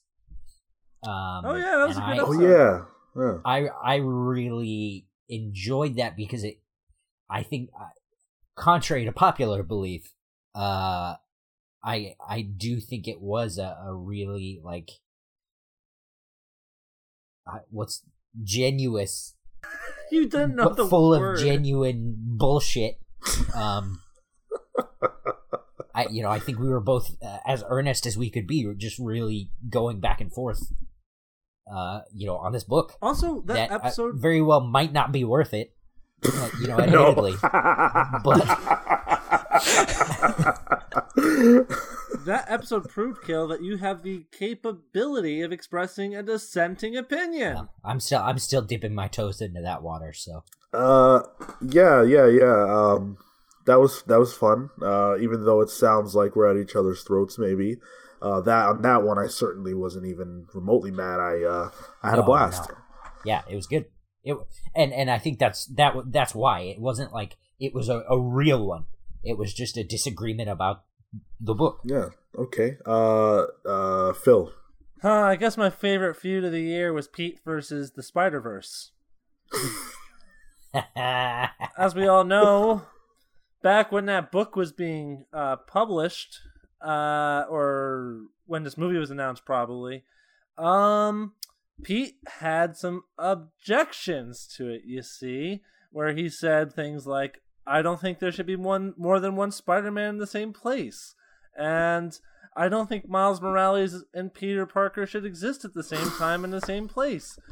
And I couldn't help but notice that Pete did a 180 after Into the Spider-Verse came out. Sorry, Pete. Can't help you on this one. Hey, man. Point. Hey, man. I am happy to be wrong. There you go. See, listeners at home, like Pete, you can all trust in my opinion. So my answer is also Phil v. Pete. I enjoyed so much their feud and rivalry this year. I think it brought me great joy, and I think it brought great content to the show. And I think Phil is a very, very proper foil for Pete, and I enjoy watching Pete squirm a little. I'm Bugs Bunny. He's Daffy Duck. Phil and I are the most Bugs Bunny and Daffy Duck duo in comic book podcasting. Now that I dispatched of this foe, it's time for the mega powers to explode. Sean, I thought when you said delivering content, I thought you were going to say delivering it from the east. Straight from the east. It's Express. And then our last best of question is favorite comic book movie. This is one that I'm very excited to talk about, and I'm very interested to hear what you guys have to say. So fire off. So to jump off of Phil's ripping of me, Into the Spider-Verse was my favorite movie this year. Yeah. 1000%. Yep. Thank you, Sony Pictures. And yeah, absolutely, man. And I couldn't. It's funny because this movie across the board was a surprise for me. You know, I definitely didn't have an initially positive reaction to the announcement. I did get turned around on it after that first trailer because I really liked the style of it. But style aside, I wasn't expecting the movie to be for me. You know, I was expecting it to be aimed at a younger generation. I was expecting to like it for what it was, but not necessarily to love it. And it really, really made an impact on me. I thought it was an excellent, excellent movie. And it really made me have a change of heart about the broader Spider family, I guess. And realizing the value of taking the message of Spider-Man and applying it to multiple characters who speak to different people and different generations. And that's awesome. That movie did a lot of heavy lifting for me as a Spider-Man fan, and was also just a damn good animated film, you know? So I have to give it to that one. And I think I've said this before, but I've never been happier to be wrong. You also said that about Venom. Yeah, but this is better than that. And Venom was the movie of the year before this. That's true. Are you going to go back and read Dan Slott's Spider-Man? You asked me this before, and jury's out. If you're looking to actually read the Spider-Verse event because of this movie, it's not worth it. I'm not. I won't do that. I will not do that. You will be sorely disappointed. For me, just on that same wavelength, Spider-Verse really, I said in our group chat, I felt Peter B. Parker like in my soul, and it's not just that I'm like a slacker has been. It's that like I'm a Spider-Man fan, but it's just like for me, I've been a Spider-Man fan for so long that everything that's come out has felt very samey. And just like in the film, like at the end of it, you know, Peter B. Parker wakes up and he's like, I gotta be a new person. man, like that woke up my Spider-Man fandom, and I want more of something. Did you have a similar revelation, Kill? Did you finally decide to be a better person? Well, I decided to be a better Spider-Man. So, what about you, Marco? For me, Batman a Ninja Really? That did come out this year. came out this year, and that shit was cool. I was looking it up. It was supposed to have come out on Netflix, but they lied because it's not on Netflix I think now. it is. I think it is here. Oh, international maybe? Yeah, I'm gonna double check that, but I think it is. Because I just came across an article that said it was supposed to drop on Batman Day, on When the fuck is Batman Day? October 26th. Yeah, it passed us by. I think it's dope as hell that you chose that, though, for what it's worth. Did you watch it in Japanese or English? Is that a dumb Japanese. question? That is a Yeah, dumb it question. A dumb question. All right, Phil. When we think, It is available internationally. So. God damn it. when we think back on the moments that defined our time, we remember one major motion picture, a talkie too at that. The movie that defined our entire cultural zeitgeist, penetrated us, You better hurry up, man. symbiote. The greatest movie of the year is Venom. I've got like lunch plans. Come on. The best superhero movie of the year was Infinity War. I don't think there's anything that comes close to it. It was a lot, in a way that really 18 major motion pictures paramounted into one film so eloquently and so elegantly that I think it's quite possibly the best MCU film made. Period. And it was a good year for superhero movies because Black Panther came out, and that's another movie that's clearly in the top 5 best superhero Marvel movies of the year. They have only gotten better, these MCU films, because they really dipped somewhere in the middle. For my money, I felt the most emotion watching this movie than any other superhero movie in maybe since The Dark Knight. I really don't know. This movie made an impact. It was a fantastic film. Awesome. Yeah, I've really waffled for a while between Avengers Infinity War and Black Panther. Even now, to this moment, I still don't feel confident, but I think I have to say Black Panther, and not because I feel obligated to, but because I have not and probably will not ever feel how I felt sitting in that movie theater watching that movie, and there's nothing that can replicate that. I think Infinity War is probably like objectively better, maybe, but Black Panther had my heart, and so for that reason, it has to be my favorite of the year. And listeners, we pressured Sean to say that. I'm going to be on a certain Discord later on talking about how my real answer was Ant-Man and the Wasp. I would listen. Yeah, I know you're joking. I would fucking love that. It's untrue. Shout out to the MCU finally figuring out their movie villains, because Killmonger and Thanos were both just exceptional villains. Absolutely. All right, so now we're going to get into our predictions for 2019, but I do want to refer back to the predictions from 2018. Oh boy. Because we did do this last year, and I want to see how right or wrong we all were. So, the first question was, will Ben Affleck leave Batman? Phil, Pete, and Marco said yes. Kale and I said no. The no's have it.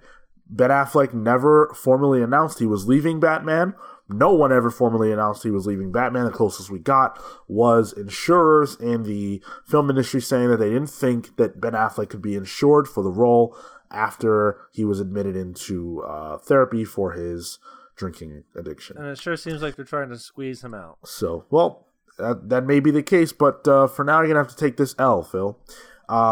What comic book movie will you enjoy most this year? Myself and Pete chose Infinity War, and obviously neither one of us feel that way here. Kale and Marco chose Slam Deadpool dunk. 2. And Phil chose Venom, so none of us were right on how we would feel. I was right on that one. Venom was the best movie of the year. Yeah. Hey, was I high? I don't know, dude. Like Deadpool 2? What the That surprised fuck? me too, man. Was I high? Will Marvel publish new Fantastic Four books? We all said yes. We're all correct. Will the Comics Pals interview Grant Morrison, Tom King, or Scott Snyder? Everybody but me said yes, and everybody but me was wrong. We were so close. 2019, baby! We were real close on all of those, weren't we? Morrison we didn't interact with this year. King we were pretty close to, and Snyder we didn't have a shot at this year. Both of them we had a shot in 2017 is what you're thinking of. But yeah, Tom King we came real close with this year. What comic book creator will break through in 2018? Phil said Christopher Sabella. Nice. I'll give him that one for sure. I said Matthew Rosenberg. Pete said Isaac Goodhart. Marco chose Jordan Gibson, and Kale chose Tom King. I think that Phil was the most right. And I would say I kind of want to say I was the second most right because I feel like Tom King's stock has fallen a bit this year. Yeah, I would also agree with that. But I would also Marco has a case too because Jordan did those sick Shattered Grid covers for that series, right. and they were hot fire. And he was coloring a Spider-Man book, I think. Yeah, I was gonna say I know he did some work on Spider-Man as well. So I wouldn't say that he like broke through, but it was definitely like a step up. Bigger optics. Yeah. So I think I've proven I know what I'm talking about. I was the most right in 2018. So thank you. I'll accept my recognition anytime, guys. I can't see you all the way down here from the bottom of the barrel. Fair enough. Now it must be lonely on the top, Sean. It is. We'll do our predictions here for 2019, and we'll refer back to this spot next year to see how wrong I'll be this time around. Is it the same questions? No. Will Ben Affleck leave Batman is our first question. I still say no. I'm gonna say no. I'm gonna hedge here, and I'm gonna say no as well because my thinking is he's in Batman Purgatory. No. Yes. No. Shut up, Marco. Okay. All right. Marco just wanted to be the dissenting opinion. I did. Well, now if he's right, he's gonna look like a genius. Yep. So. Will we see any of the Fox characters in a Marvel movie? That means they have to appear in a movie that is releasing this year under the Marvel banner. Dark Phoenix and New Mutants do not count. No.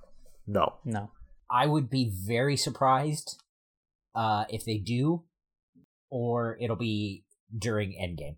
So no, or during Endgame. No, So you gotta yes. be more specific. Then that's a yes. Because if they appear during Endgame, then that's yes. No, it's a caveat. What kind of if they're in the movie, they're in the movie. No, but Oh Christ! There's no caveats. There are no asterisks. well, I gave it one, so Nah, write down yes. I will. Pete, did you? I'm thinking. All right. That's dangerous. Well, because Man, my boy is troubled over this question. man, those hamster wheels are spinning. Well, because I'm trying to think of the timeline of how Captain Marvel worked with. Because Captain Marvel was back in the 90s. She's trapped in the 90s. I'm gonna say So yes. is Pete. I'm gonna say yes. All right. Yeah, I'm gonna say yes because I believe it'll be a post-credit scene. All right. I suppose that's possible. Will Sony and Marvel's... Like, I didn't just say that shit. All right, but the difference is that Pete you're said saying yes. that that's a caveat. That's an answer other than yes. Pete just said yes. Well, He Pete's a did- coward. What? No, he answered the question. Yeah, you're the one that's a coward, Yeah, motherfucker. you're the one who won't answer the Fortune favors question. the bold. Shit, Kale's gonna be the heel of 2019. I can see it He's now. the heel of 2018, believe me. Will Sony and Marvel's Spider-Man deal end in 2019? No. No way. No. Too much money. No way. I'm going to say no. Not in 2019. I'm gonna say Then no. why would they even care now? They have a lucrative animation series. This is Too mutually Like, beneficial. Yeah. so. This is what as it is now, right? Like, Right, yeah. Which comic book movie will you enjoy most? I have a list here. Thank you. So we've got Captain Marvel, Shazam, Hellboy, Avengers Endgame, Dark Phoenix, Spider-Man Far From Home, The New Mutants, Joker, Birds of Prey, Bloodshot, Gambit, and Wonder Woman 1984, and Alita Battle Angel. Man, a lot. What Oh, the yeah, that is coming out. Fuck. Also Glass. That's true. Glass Oh, is yeah. coming out. That's not a comic book? I know, I was just kidding. Oh, It's okay. a superhero movie, though. All right, I'll go first. First of all, I think like at least 3 or 4 of those movies aren't coming out, namely Gambit, Dark Phoenix, New Mutants, etc. Yeah, those were on the list last year. Right. Yeah. Dark Phoenix now has a trailer, though, right? It has multiple trailers. It's had a trailer. It's had a trailer for a while. Yeah. For me, I am going to say Joker. Same. I'm very excited about that movie, and I think that's going to be the Cape movie of the year. Oh gosh, I'm sorry. By the way, Wonder Woman, Gambit, Bloodshot, and Birds of Prey are not on that list. Those are 2020. Sorry about that. Okay. I will give a special shout out, and I know this doesn't count, but I'm sure Endgame will be phenomenal as well. Same as Phil. Like Joker's the movie to keep an eye out for, I think. All right. For me, I'm leaning towards Endgame, but I think there's a real chance for either Shazam or Spider-Man to be an upset for that for me. Because obviously a good Spider-Man movie is always going to get bonus points for me. So if they nail it, that's something that's going to obviously be on my radar. I'm really, really hot on the promotional stuff for Shazam so far as well. So like I think those are definite contenders, but I want my official guess to be Avengers 4 because I think it's going to be I think it's going to be really shocking to me if the culmination of all this work isn't something that's like really, really moving. And yeah, so that's the one I'm going to go on record for. I'm going to go with Endgame as well. There's no chance in my mind that this movie doesn't destroy. Infinity War was the first half of this, and that movie was jaw-dropping, and normally I like the way things end more than I like how they begin. So I can't see a scenario where I'm not over the moon about this film. It was amazing that they killed off so many characters in that movie. Yes, it was. It was really bold. Yes. Kale? I wish I could say Avengers 4. I really do. I could not get into Avengers 3. For me, it just wasn't very good. So I think I'm gonna, and I'm very trepidatious about this, but I think I'm gonna say Shazam. Okay. No votes for Captain Marvel. Very surprising. It's my number 2. Okay. For me, I think if it works really well, I think it'll be just fucking amazing. Not that I think it'll be, a Black Panther success, but I think it could be up there in the top, the top tier of whatever these films are, but I just don't want to take that bet. Fair enough.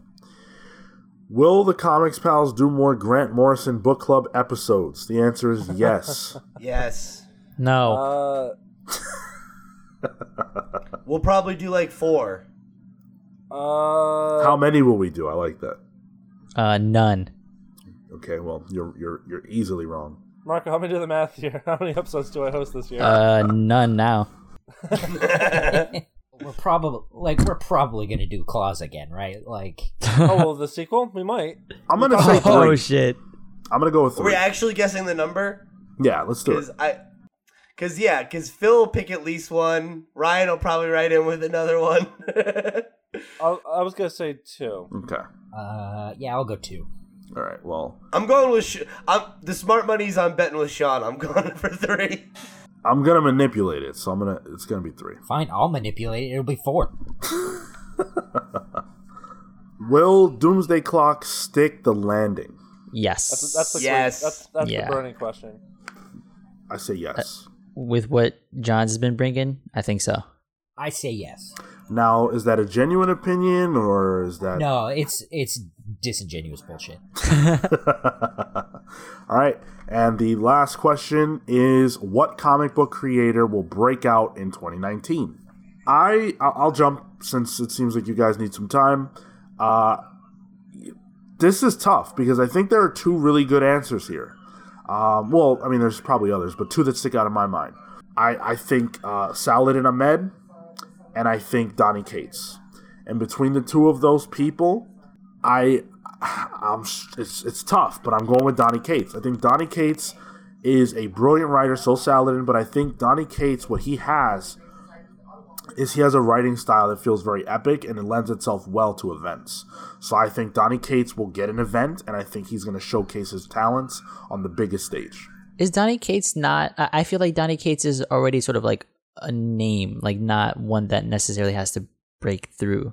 Yeah, Well, maybe he goes to C tier to B tier, though, you know? We had Tom King last year, and I think That's true. at that time Tom King was you could say I think he was like A tier.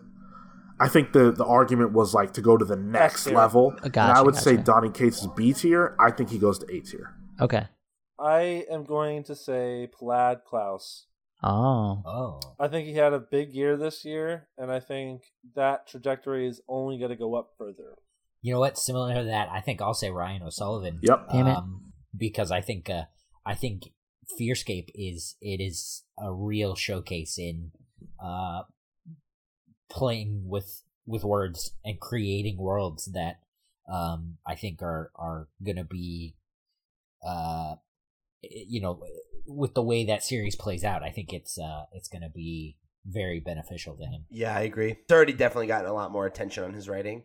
What do you going to say, though, Pete? I actually was going to go with Saladin Ahmed as well, because I think that the fact that he's taking on the two most notable modern Marvel characters in the same year, and especially coming off of Spider-Verse, which I think has had a renewed interest in Miles Morales, I think his star is about to be on the rise in a big way. Because I don't know about you guys, but after Spider-Verse, I was like, oh, I really want to read Saladin Ahmed's Miles stuff. When does that come out? It already came out in December. And I went to all my LCSs, and they have no copies left. Yeah, I'm not surprised. And not because they didn't have them. They had a ton. They're just all sold out.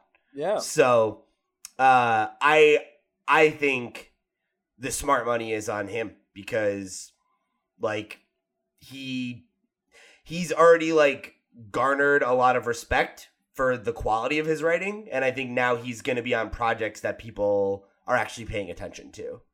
So, and especially because neither of these characters has ever been written by somebody else, there's already an increased attention being paid to them.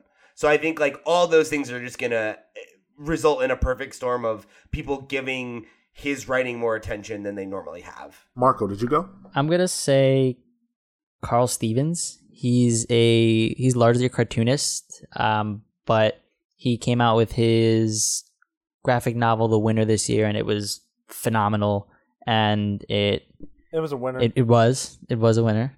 And he's also doing some cartoons. He's doing a strip on New Yorker, and he's preparing to release his next graphic novel. And based on what I saw with the first one, and with some of the press he got out of that, I think he's going to be a bigger star and sort of like more the indie stuff. Awesome. So those are our predictions for 2019. Like I said, we'll check back this spot, and so should you at the end of the year to see how right or wrong we all were. And if you want to get in on the game, of course, you can answer these questions as well. You can send them our way at thecomicspals@gmail.com, or you can hit us up on social media at thecomicspals. If you want to write in with your thoughts on this or any other episode of the show. And of course, if you want to write in with a buy or sell, a random question of the week, if you want to write in with a book club suggestion, there's plenty of things that you can reach out to talk to us about. We love interacting with you guys, so feel free to hit us up. And let's do some plugs. Pete. Thank you guys so much for joining us here on another episode of The Comics Pals. If you want to connect with me, I'm @loud_Pete on Twitter and Instagram. You can come talk to me about any of the stuff we discuss on this or any other episode of the show. If you want to get some more content from me, you can find me on our sister show, The Video Game Pals, where I am the host along with Sean. And, as you might have guessed, we do a show where we talk about video games. What? Right?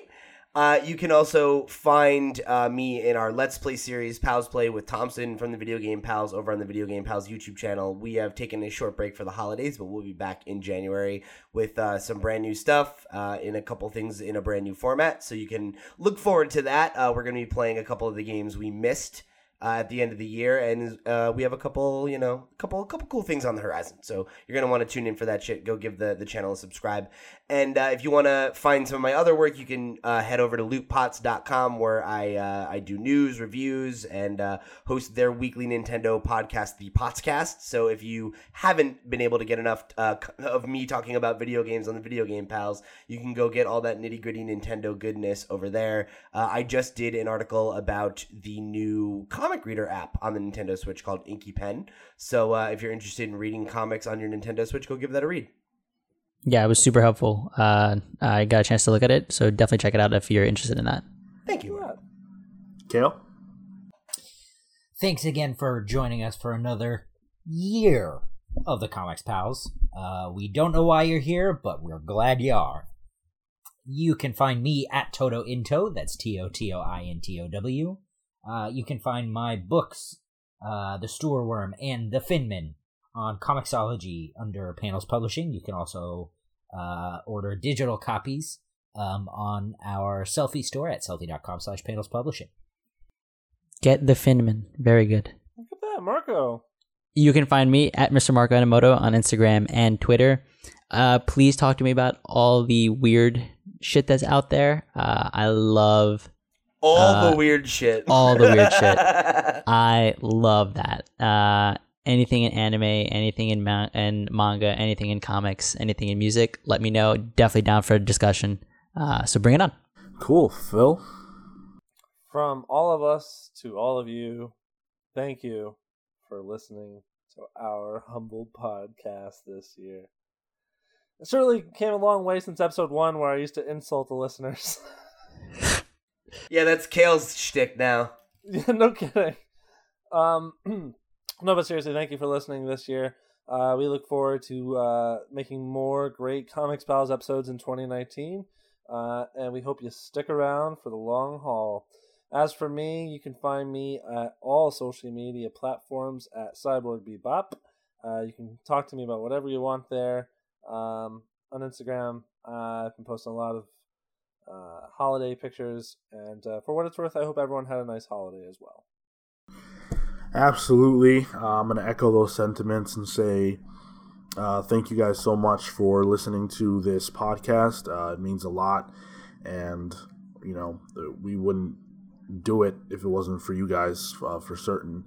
So thank you for all the likes, all the comments, all the interactions, everything that you guys have done to make this feel worthwhile.